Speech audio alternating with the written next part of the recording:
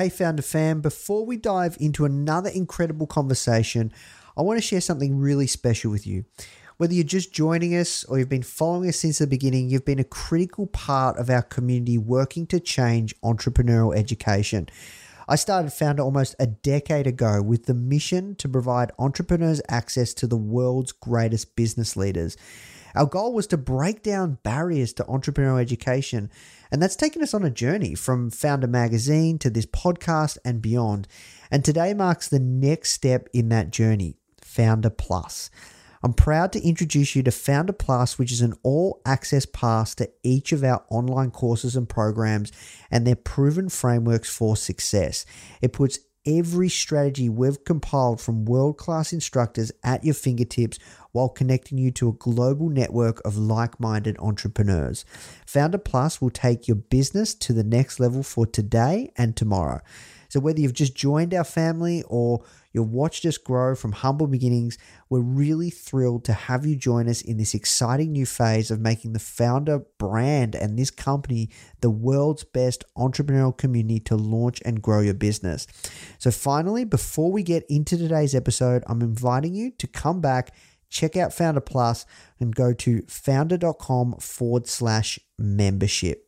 I'm really excited, guys. This is an incredible new evolution of entrepreneurial education, and our mission is really to get as many of these founders that we interview to teach and also give back on the Founder Plus platform and really go more in depth with the knowledge and the experiences and the lessons learned that they're sharing all in Founder Plus.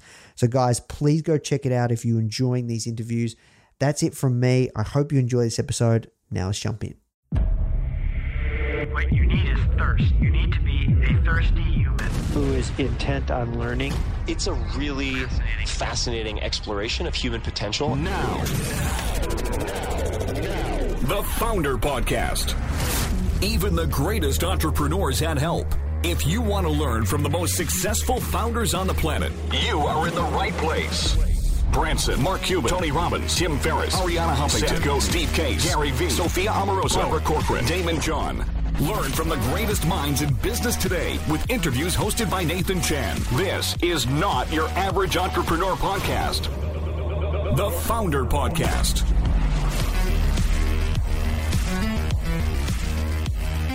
Hey Founder Fam, welcome back to another episode of the Founder Podcast. Today we're speaking with Max Cutler, former head of talk creator content and partnerships at Spotify, and also the founder of premier storytelling studio Parcast. Cutler was recently named one of the most influential people in podcasting by Hollywood Reporter. And earlier this year, Cutler actually made headlines in the news because he had planned to depart from the company Spotify in May to launch a new venture. And in our conversation, we're going to discuss everything from the growth of the podcasting industry, really what it takes to create and monetize a massive podcast, and lessons he's learned from grassroots days at Parcast. And really, this is an absolute masterclass on how to build a massive podcast show. So please welcome to the Founder Podcast, Max Cutler. The first question I ask everyone that comes on is, how'd you get your job? Okay, how'd you find yourself doing the work you're doing today? Thanks for having me first. I'm really honored to be here. I think for me, it was desperation. It was 2015, the end of 2015, and I had another company before I launched what was Parcast Studios, and that was a company called Bazanza that was meant to aggregate a bunch of links on the internet. That did not work out for various reasons. I was driving back from all places of Las Vegas, and I was listening to podcasts, something I love. I've always loved audio content. I grew up in an audio household. My dad was in radio, and I started to hear a bunch of ads in podcasts for the first time. And I knew that I'd have to get a real job, quote unquote, and work for somebody if I couldn't figure something out. And I just felt that my love for content, my love for audio seemed like a logical starting point for me. And when I heard ads, I thought there was a business. And so I literally got home. I spent 3 months learning everything I could about the podcast industry at that time, which, was pretty early on. And I launched my first show 6 months later on Solved Murders True Crime Stories. What happened next? Well, when we launched June 13th of 2016. And it was one of those rare moments, especially for a founder, where there was some sort of like an instant gratification, instant feedback loop that we went to number 3 on the Apple charts at that time. We hosted on SoundCloud because we were being very cheap around financials and hosting costs. And we started seeing thousands and thousands of people listening in the first 24 hours, 48 hours. And I remember going out to lunch and thinking, wow, this is really easy. Like, the first show within 72 hours, we're having success. That turned out not to be true. It's very hard, as any successful founder knows, but it was unbelievable to see the response we got so quickly. And I just wanted to do more. And really from there, 1 show became 2 shows, became 5 shows. And within 3 years, we ended up selling the company to Spotify.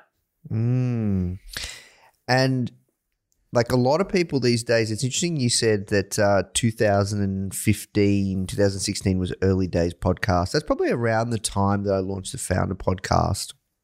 And I remember back then, like podcasts were hot, and they were even hot like 4 or 5 years before that. And then they made a bit of a resurgence, but now they are really hot. Like it seems like every person has a podcast or wants to launch a podcast. I'm curious, like, do you think the landscape has changed much when it comes to creating a show that gets traction, almost 6, 7, 8 years ago compared to now? Yeah, I mean, it has changed. I would say one thing, you make a good point. I think everything, probably in business, but definitely in media, is cyclical. Things come in, they go out, they come back. You may be even seeing that with podcasting right now. There's a lot of doom and gloom around the podcast industry in terms of the business models. Is it going to continue growing at the rate it's growing? And I think those are fair questions. Now, I think right now what you have is in 2016, when I launched Parcast, there was roughly 300,000 podcasts. There's now over 5.5, 6 million podcasts alone on Spotify, millions more on YouTube, millions more on Apple. So there's a lot more competition. I think the biggest change is that, and I equate it to almost blogging in 2008, 2009. I think everybody wants to have a podcast. They see value out of it. But the ones that are really cutting through all the clutter, that's rare right now, right? A lot of people want to be the next version of Call Her Daddy, the next version of Emma Chamberlain, the next version of Ashley Flowers, the next Gary Vee, whatever that looks like. But those podcasts exist for a reason. They're already there. And so I think now creators have to be a little bit more deliberate around the formats they're doing and how they think about standing out and how they think about the marketing. And that's what I think the biggest probably evolution is we're doing this in video, right? Video was not a thing a couple of years ago. And my guess is you're doing this in video for a couple of reasons. And one is marketing and clipping on all the other platforms you can do to really build more awareness, build more interesting stories and clips that hook your audience into hopefully this episode.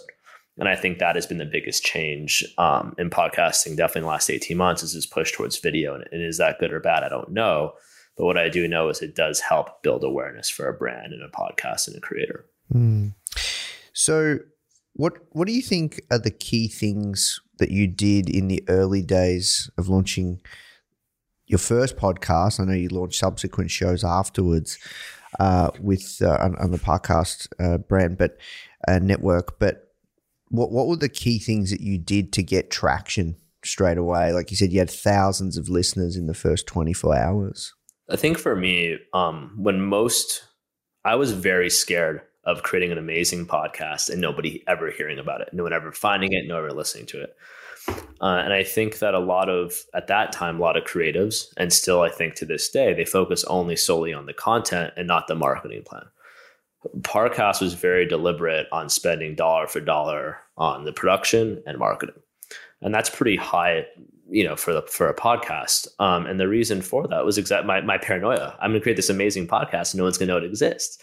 And so what we did was I didn't raise money. So I had to go where the audience was, which was in the podcasting space. Still to this day, true crime does very well in podcasting. There's a huge audience for true crime content. At that time, I felt that I could position Parcast to be counter programming, as I would say, to what is already out there. And that instead of being personality led, we're going to be story led. We're going to be really focused on the facts and focused on the research. And what that allowed me to do was go out to other existing true crime podcast hosts and develop relationships with them that actually position this as if your audience loves your show and they love true crime, they're going to love Parcast, and it's not competitive, because what Parcast is doing is it's telling the story, it's doing the research, it's going a little bit deeper. And really, I had to fake it until I made it because I didn't have any money. And so I created this network effect with a bunch of true crime talent that were nice enough to promote Unsolved Murders at that time than other shows that came after, that allowed me to have a base for what Parcast was. And Parcast always stayed focused. When Parcast was growing and when Parcast was at its best, it was because we did one format, we had one beat. Our audience knew exactly what to expect. If we were coming out every Monday with a show like Serial Killers, it would be out every Monday, and we became a part of somebody's day. And I think that was really important to me, was being predictable and always showing up for your audience. And that allowed us to gain an audience pretty quickly, because podcasting is not viral, right? It's rare that you launch an episode and the next day you're having huge success. It takes sometimes 3 or 6 months. And by doing that, when we continued to grow, we had a catalog of episodes and a catalog of content where people were just hooked. It's very hard. You said something interesting, and I agree. It's very hard to grow a podcast. And you said you had a marketing budget. Could you share what that marketing budget was when you first launched? I mean, sure. So it was $9,500. $9,500. There you go. Okay. And what did you spend it on? Because it's hard to get people to listen to a podcast, from my experience, apart from the strategy that you shared, getting promotions on other shows. Is that where you allocated those dollars? Well, we pioneered that in 2016. So at that moment in time, a lot of people were not doing that. Now it's a very common strategy. So I think that if I was to launch a podcast network or show now, I'd have to be a little bit more creative. But that's what we really did in 2016. We really created this brand. And like I said, we faked a network before we really had it. And how did you know when it was time to launch the next show? I think as a entrepreneur, you have to go with your gut. I don't know if you ever know, but what I knew was this was really successful really quickly. And I felt there was something special happening. I saw every week the audience kept growing. And so we launched what was originally called Remarkable Lives, Tragic Deaths in September, I believe, or October. So roughly 3 or 4 months after that, which was a great learning for a lot of reasons. The other thing I would say, going back, Nathan, what we did is we really focused on SEO. And so if you think of all the Parcast shows, they were called Serial Killers, right? Because if you want to listen to a show on serial killers, what are you going to probably type in? Serial Killers. If you're going to listen to a show on unsolved murders, you're probably going to go Unsolved Murders. And I think that's one of the hacks that we had, is we were just very simple, which is actually very hard to maintain as you continue growing, is being very simple and very focused. So for me, I didn't necessarily know that I was going to launch another show, other than the fact that, wow, there's an audience here. It felt like the model I had was very scalable, because I wasn't talent reliant. I was story first. And so when we launched Remarkable Lives, Tragic Deaths, that show did fine, but it wasn't as successful as Unsolved Murders. And there was a couple of reasons for that I came to realize afterwards. One is the name. No one searches Remarkable Lives, Tragic Deaths. So we quickly changed it to historical figures, and we saw a huge increase. And then the other area of it was a history show versus a crime show. And so for me, the audience that I was expecting was based off crime metrics versus history metrics, which is definitely a little bit different. From an underlying business perspective, though, crime CPMs, or cost per thousand, that is done in advertising, is a little bit less. So there was give and take on that. But it was a great learning. Historical figures went on to last for a few years, be very successful. And then really what changed the whole entire business was when we launched Serial Killers in February of 2017. And when you talk about success, from your view of the world, I'd love to hear, what do you think is success when it comes to a podcast? You look at numerical numbers. What should people be like the North Star of, having a successful podcast? Is it 500,000 downloads a month? Is it 50,000 downloads, 100,000 downloads an episode? Like, what is it? I'm keen to hear from your perspective, that for a show to even get on your radar, everything you do at Spotify. Like I used to do at Spotify. I want to talk about that. I'm curious, because you see all the data, or you've been exposed to a lot of incredible data. So it completely depends on the genre and the show you're doing, right? So I think there's different metrics, as I kind of mentioned, around a true crime show versus a business show.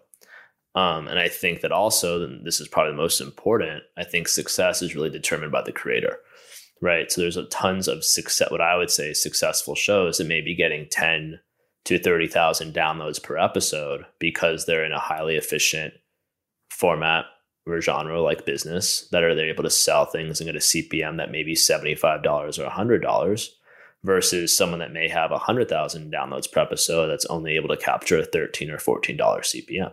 So, and the other question to ask is podcasting your main business or is it a line item on your overall business? So it depends what the podcast is servicing.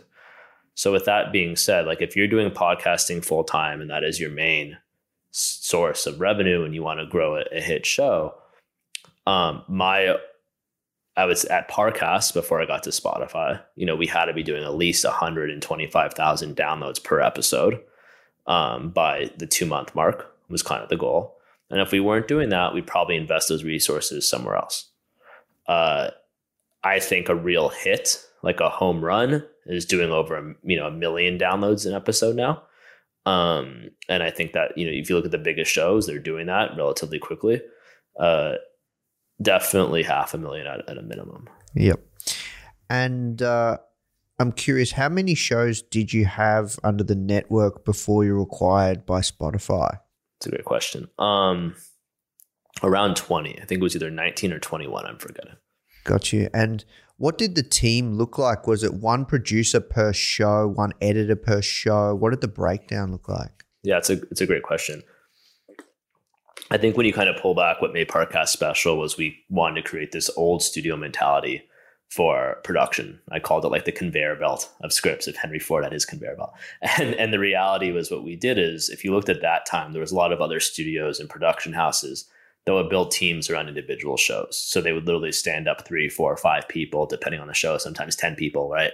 And have them go and produce. And that's a very costly model, something that I couldn't do for a lot of reasons. As I mentioned, I didn't raise money, but I also don't think that's the smartest strategy. And so what we did was we really pulled together our resources and had multiple writers and producers working on multiple shows based off sort of genres and verticals. And by doing that, we were able to get a better bang for our buck, as well as allow people to continually feel like they are working on new content that's exciting to them versus the same show over and over again.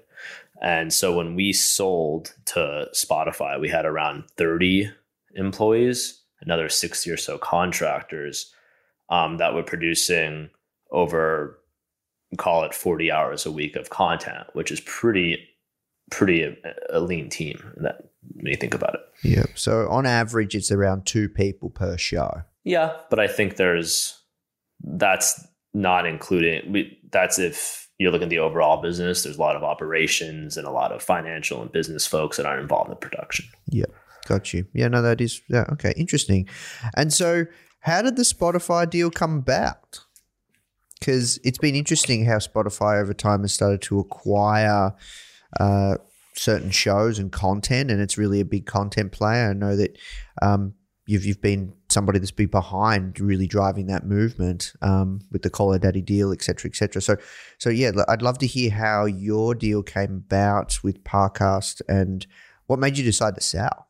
In October of 2018, I got a call from somebody by the name of Courtney Holt, who was running podcasting at Spotify.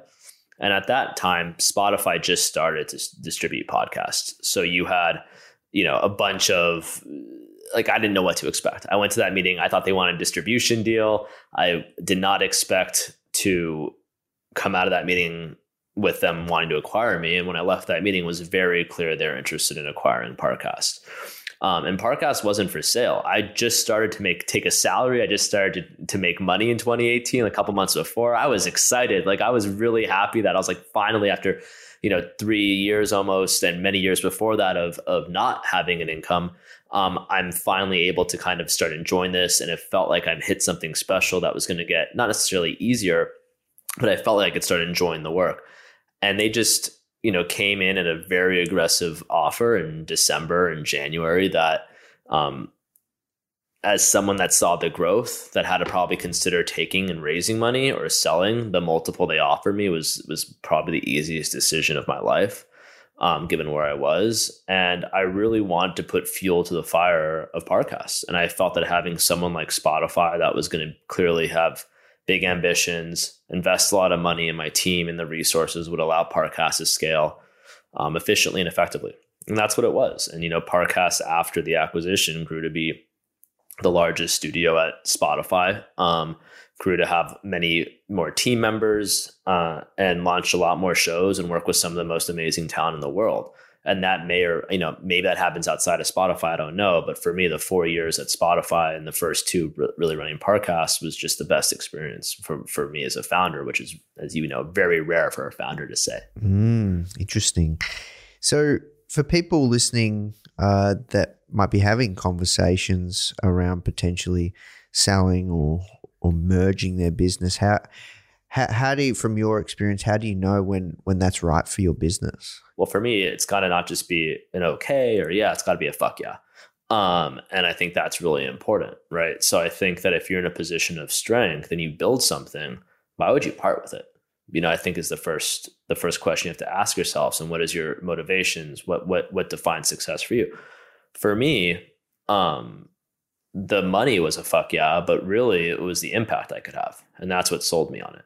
I felt by going to a company like Spotify that had a huge reach. Now there's over 500 million users on Spotify monthly.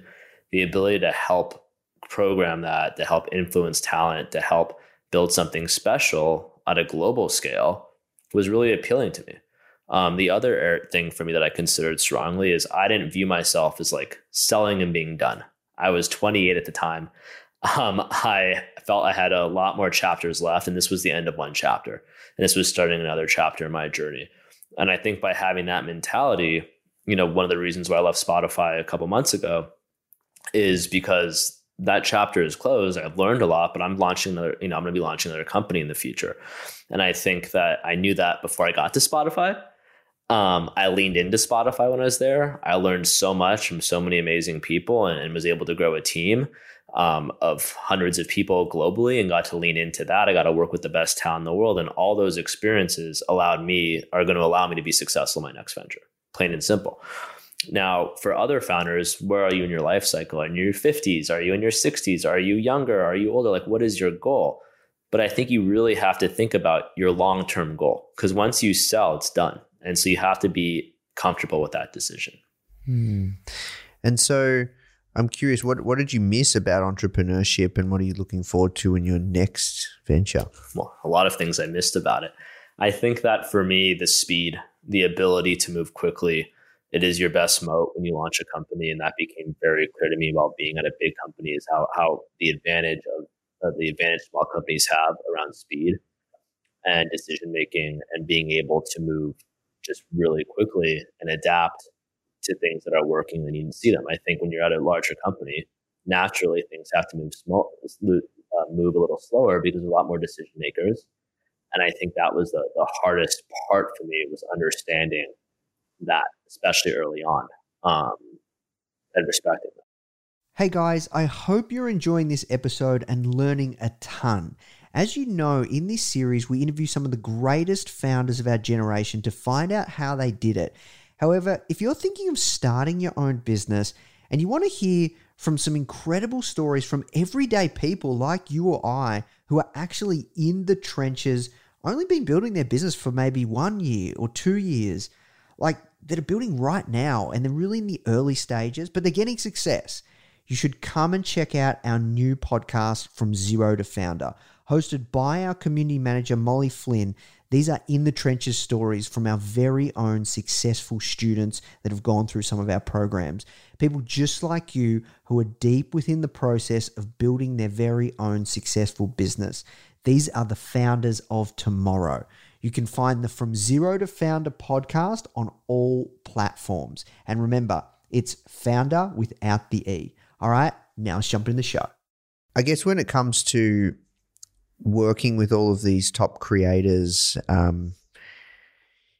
don't know if how much you can share, but how did the Call Her Daddy deal come on your radar? That was that one made headlines and it was a pretty big move. Same with the Joe Rogan one, but that was the next big one. Like how much can you share there? Yeah, I think I can, at a high level, what I can say is I've been a fan of Alex, who's the host of Call Her Daddy, for when she was at Barstool for a long time, since that show first launched. I felt that show was doing something different in podcasting. I thought that she was just incredibly talented. And when it was clear that there was going to be a falling out, and there was a falling out at Barstool, and Spotify had an opportunity to work with Alex, I was all in, because as an executive, as I could say, creative turned executive, the ability to work with the most talented creators in the world is just truly inspiring to me. And I thought Alex and what Spotify could do, and I truly believe this, what Spotify could do for Alex, what Alex could do for Spotify, seemed like a partnership made in heaven. And I would say once we got that deal done, and it takes time to do deals of that size and that magnitude, but once a deal like that gets done, it's been clear to me over the last year and a half since I believe we did the deal that it's worked. It's worked for Alex and it's worked for Spotify. And I don't know if she goes anywhere else if that's the case. And I don't know if we lose her, what that means for Spotify. But I think a deal like that, you always have to start off like, what does the creator want? What is the creator looking for? What does success look like for them?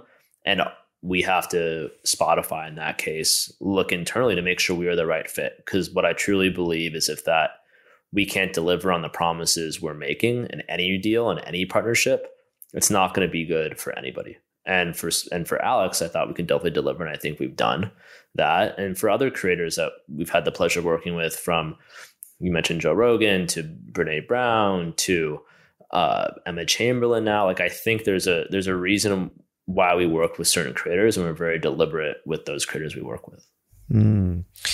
What's also interesting for me is looking at both sides of the table, the side on the creator side and the side of essentially kind of like the network. Like Barstool isn't known as a podcast network, but they have a lot of podcasts, right? Like that's a big strength of their content arm. I'd say probably one of the biggest. Is everyone talks about the $60 million deal, and we're not going to talk about the split or whatever, but I'd assume that Barstool would have owned a decent majority of that show, and that was a great outcome for the business. But then I look at the Spotify side, and you've got 500 million active monthly users. Acquiring shows of like superstar talent just drives a lot more user base, a lot more usage. So I think when you look at the number, it probably was a no-brainer. When you look at back now in the now numbers that you probably see, is that probably like, is that, but then you look at the creator, and the creator wants, like, I'm sure that she wanted to go more mainstream, have access to more higher, well-known celebrity type guests that perhaps Barstool couldn't even break those doors. And that's what she was able to do as well. So is that kind of how the value equation Is that a good summary of the value equation? There's a couple things. Yeah. So I think from, a platform's perspective, it's not just user acquisition, but it's consumption time. And doing a deal with a podcast host in Spotify's case, does that increase consumption of a user? So if you're currently on Spotify and you're just listening to music and you're listening 3 hours a month, 4 hours a month, and all of a sudden we do a podcast deal and that user now is listening 6, 7, 8 hours a month, that is very valuable to Spotify. So it's not just user acquisition. And I think that sometimes gets lost in the equation. Time spent is very important. And that's for any platform. In terms of Alex, it's hard for me to speculate why she wanted to come to Spotify. And I don't necessarily want to do that. But I do think you made a point around the Barstool, what is public is obviously, to Alex's credit, she was able to negotiate full ownership of her RSS feed and her podcast away from Barstool when there was that breakup. And that's very out there and well known. And I think that speaks to Alex as the entrepreneur, Alex as not just a creator, but a very savvy businesswoman. And that allowed the deal to really come to fruition, because I think it would have been hard for any company to kind of come in if there's multiple players around the ownership and it wasn't cleared and all those sort of things. Ah, okay. Yeah, sorry. For some reason, I thought that Barstool still owned it, but no. Okay, there you go. No. Okay, interesting. Awesome. So I'd love to switch gears and talk about kind of successful podcasts a bit more. Just, we'd be silly not to with all your experiences. What differentiates a successful podcast? Like you said that Alex, it was pretty clear what she was doing was different and something you'd never seen, and it was really really, really, really impressive. She was an impressive creator. Like, what do you differentiate a successful podcast? So totally, you have to look at this from the genre you're in, right? And what you're looking at. But I think in general, if you're just going to say what makes a successful podcast, it's being authentic. It's very hard to lie to an audience that's listening to you either every week or 8 episodes. If you think about the intimacy of podcasting historically and still right now, it's normally people listening on their car ride to work, when they're going for a walk. It's just you and that host or the 2 hosts. You become their best friends, plain and simple. And so I think that you have to be very authentic to yourself. You can't really fake it. And the podcasts that have tried to be someone they're not tend to come and go pretty quickly. So I think that's, number one. And if you see the ones that have really worked at Spotify specifically and in Parcast, they've all had authentic voices. They're all true to themselves, and they're not going to change for anybody. From a metric perspective, there is success around. When you say what is success, just seeing some of these podcasts just stay at the top of the charts and consistently grow week over week over week. And I think that happens from chemistry as well. So if you're thinking about The Morbid Girls, right? It's an amazing podcast that really came into the crime space and disrupted it. The chemistry there is unbelievable. Not only are they authentic, but they have a unique chemistry because they've known each other their whole entire lives. Like, you can't replicate that. You look at Smartless, clearly best friends off mic, and so I think there's something to be said about that. Other ways to differentiate is a premium factor. And so if you're looking at short run and limited run series, investing in story, finding breaking news, investing in that, and really spending the time to get that story apart from it, like a docu perspective, I think is really unique. And you've seen a lot of shows kind of pop in the moment when they're released, and some have gone on to go to TV and et cetera from there. So those are really the ingredients that I look for. Awesome. Thank you for sharing.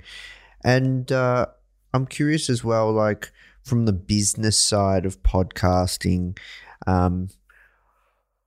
what is it? Ads? Is it creating your own product? Is it starting a network? From everything you've seen in the world that you've been exposed to, what do you think is a really strong pathway to build a business around podcasting? So I think that it depends if you're doing this from a company and a network perspective, or if you're doing this as an individual creator. So maybe for this audience, it's probably the company. So we can talk about that. I think that if you're in podcasting and you're trying to build out a network or a studio in this day and age, you have to build for the next version of media. And the next version of the modern media company is not just content. It's not just ads. It's content plus fandom plus community plus some sort of e-commerce, all wrapped into a lifestyle. And I think that when you're thinking of that perspective, the podcast serves as to lead the content, to set the tone, to set who you are, to set your identity out there, to build a connection, to which then leads to your community, whether it's on Patreon, whether it's a subscription service, whether it's live events. All these sort of things have to work closely together, merch, etc. And then, of course, you're seeing more creators and more brands help them launch commerce products, whether it's Emma Chamberlain's coffee, for example, or things that are authentic to that creator. And so I think that is the future, right? And so from a business perspective, how do you build that? How do you provide hooks for creators and your talent, that they look at you as not just a transactional relationship, but an actual true partner? Whoever figures that out will be very successful in sort of the next iteration of podcasting and media. If you're an individual creator, I would say it's the same thing, right? It's if you're doing your podcast, yes, ads is how you make, historically most of your money. It's probably ads plus subscriptions, plus live, plus merch, plus commerce, plus all these sort of things coming together. So I think that, it's not as easy anymore as just the content. You can do that. You can make a great living off it. But if you want to be savvy from a business perspective and from a media perspective, you have to be really taking a whole entire 360 approach and view. Love it. And if you were to start a new podcast in 2023, you had a budget of, let's just say, $5,000. How would you approach it? Depending on, I know you're going to say depending on the genre, but how would you approach it? And what advice would you give to people looking to start a podcast in 2023? Everybody seems to be doing very similar types of shows. So it's about being different.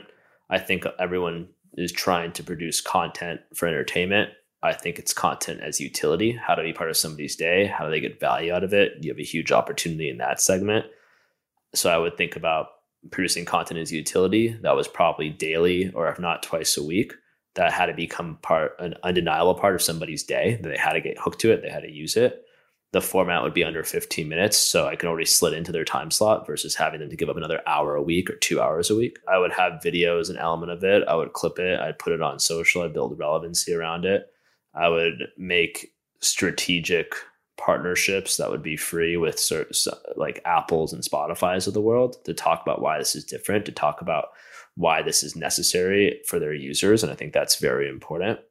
And then I'd also try to convince, I'm doing content as a utility, it's not competitive to existing podcasts. So I would 100% convince, to the best of my ability, other podcasts that I think are content adjacent to that to talk about it. You talk about podcasts as a utility. How? Like I'm not quite following. So I think that if you're going to go listen to a talk show, and that's entertainment, right? You're going there, you're getting entertainment. To me, content is utility. Is like, what can I gain from it? So like if I'm thinking about every morning, it's going to be a 1-minute meditation podcast followed by the 5 things I need to know about today. That becomes a utility to me. I need to understand that. If I think of what Peloton has done around health and wellness, can I launch and now with video, can I launch my own wellness class that's a podcast effectively? And that becomes part of somebody's day. I look at what Huberman's done. I don't think it's that different actually. And so I think the idea is that if you have 6 million podcasts, and 5.5 million of them or more are trying to be the next Call Her Daddy, the next whatever show that is that already exists, you have to do something differently. If everybody's going right, you should be going left. That's how I've always made my success. And that's why I think right now is a great time to actually launch a podcasting company and a media company, because everybody seems to be very anxious. And anytime there's macroeconomic issues going on, anytime there's disruption happening, that's a huge opportunity for an entrepreneur to go into that space that may not be the coolest at the moment, because it will be out some moment in time and it will come back. And I think it was Carl Icahn, someone said, you make a lot of money by buying things when nobody wants them and selling things when everybody wants them. And I think a lot of people will take a long-term view and do that. That was a great answer. Thank you. That was gold. So what about storytelling? What advice would you give to entrepreneurs looking to tell better stories about their business? About their business, so not podcasting. Everything is story. And I'd say that's the one thing I've learned doing a podcast company. The way you talk, the way you tell your thing, it needs to be story focused. You need to take your investors or whoever your audience is on an adventure, on a story. Why does this matter? And you need to hook them within 20 seconds. And so my biggest thing, and I would just say this is the same, is that if I don't have my audience's attention, and you can tell there's social cues and things like that, within 20 seconds, I've lost. There's no way to get them back. And I think there's been studies around this. And so you need to have a selling point. You need to, everyone talks about an elevator pitch. I think that's a little aggressive. I actually like to let it go out a little bit, but I do think you need to lead with your strengths, your weaknesses, and be focused. And most important, you need to be authentic to yourself. I think any wise investor or potential user, they'll know if you're just pushing a product. They'll know if it's not really you. And I think that's the most important thing. So if you could choose one, host, hook, or story, what would it be? Oh, that's a great question. Well, I would say now if I'm going to go for a home run and not just get on base, it's going to be host. So personalities tend to provide the biggest upside from an audience perspective. So you need to be able to have that now. If you just want to maybe differentiate, get a double, I think story matters a lot. But it's clear to me that if you look at, and then it's clear in the data, if you look at everything, the biggest shows are personality driven. So host is the most important. Yep. Okay. And when it comes to working with talent and identifying talent, I have to ask you about that as well. I'm curious, how do you find up and coming talent? Is there any kind of wisdom or experiences you could share there for anybody that's looking to work with talent? Talent is becoming such a big thing now, whether it's from a commerce perspective, whether it's from a platform perspective, or it's from an ambassador perspective. What advice or experiences can you share there around talent and identifying talent and more specifically up and coming talent? It's about engagement for me. And so I think a lot of times, especially now with TikTok being viral and all these sort of things, it's about finding talent that has huge engagement within their community, and it can be a small community, and making strategic bets on them long term and talking to them, right? So I think I'll break the question into kind of two categories. The one is, how do you find them? And then when you talk to them, how do you tell if it's somebody you want to bet on? To find them, it's 100% around engagement and unique perspective. Do they have a perspective on the world? Do they have a perspective on whatever they're talking about? And is it resonating? And you can kind of pick on these trends pretty quickly. And I do think like that perspective is the most important thing, especially if you're building a podcast company. Do they have a unique perspective? Are they not necessarily controversial, but are they willing to take a stand? That is very important. And if they are, phenomenal, let's have a conversation. And then the second thing is, once you get in the room with talent, you have to imagine working with them for a long time. And there's certain talent that'll motivate you, and there's other talents that might not motivate you. I've always believed that I had to be motivated by the talent. I know what I bring to the table, and I know that I'm going to try my hardest to make that talent happy. Like, I want that talent to be living, breathing, sleeping this podcast.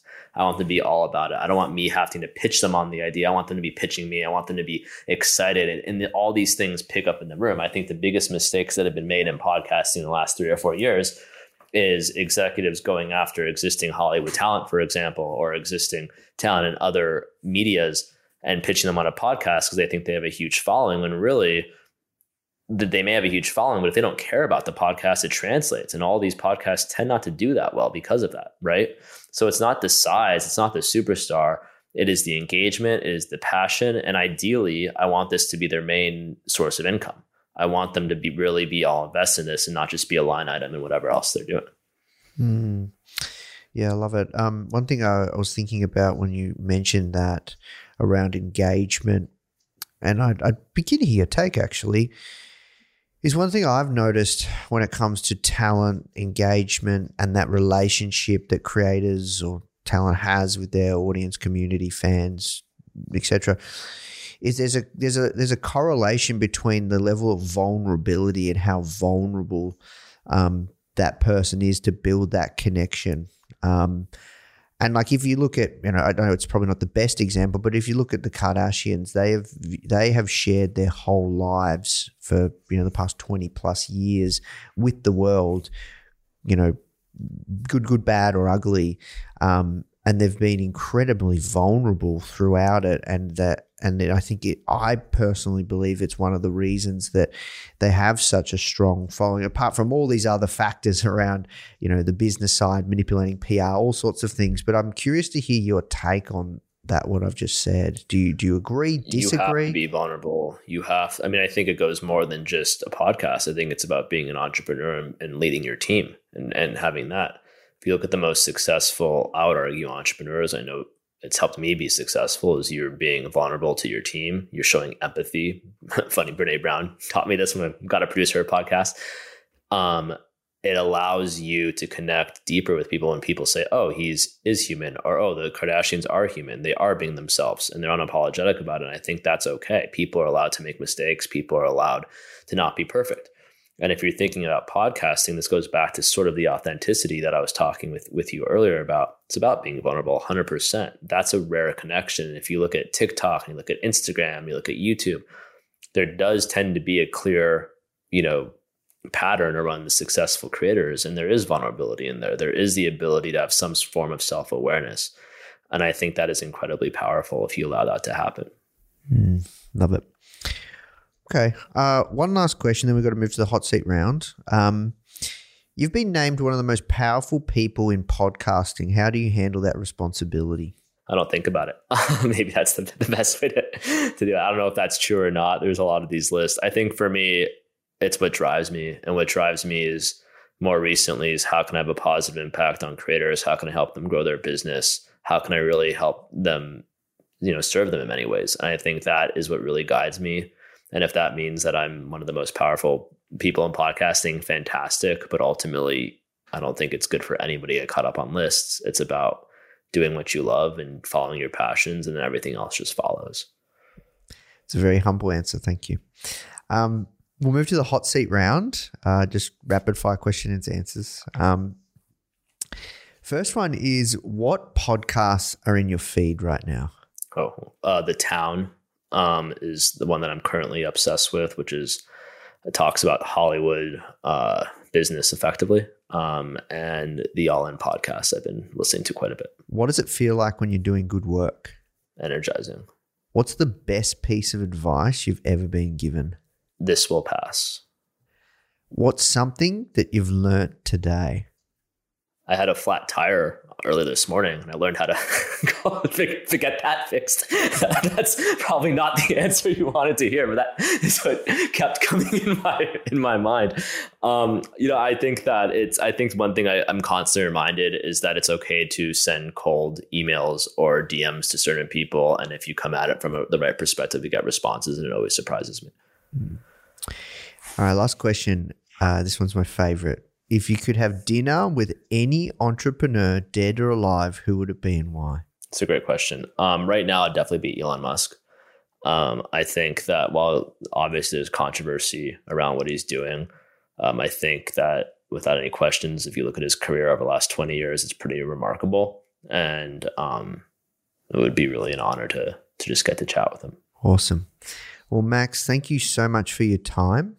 I'm excited to see what you look to build next, and I'll be watching from afar. And thank you so much for being so open, honest, sharing so much wisdom, experiences, lessons learned from your journey thus far. I really appreciate it. Thank you for having me, and this was fun. Hey guys, I hope you enjoyed this interview. As you might already know, our mission at Founder is to help tens of millions of people every single week with our content, either start or grow their business, which is exactly why we're partnering with world-class founders such as Damon John, Alexa Von Tobel, Greta Van Riel, and so many more to teach crucial skills such as negotiation, finance, e-commerce, and so much more. So if you'd like to get access to these free exclusive trainings, please go to founder.com/free. These are 100%. We go super in depth on teaching a particular topic, and I know that you're going to love them if you enjoy this podcast.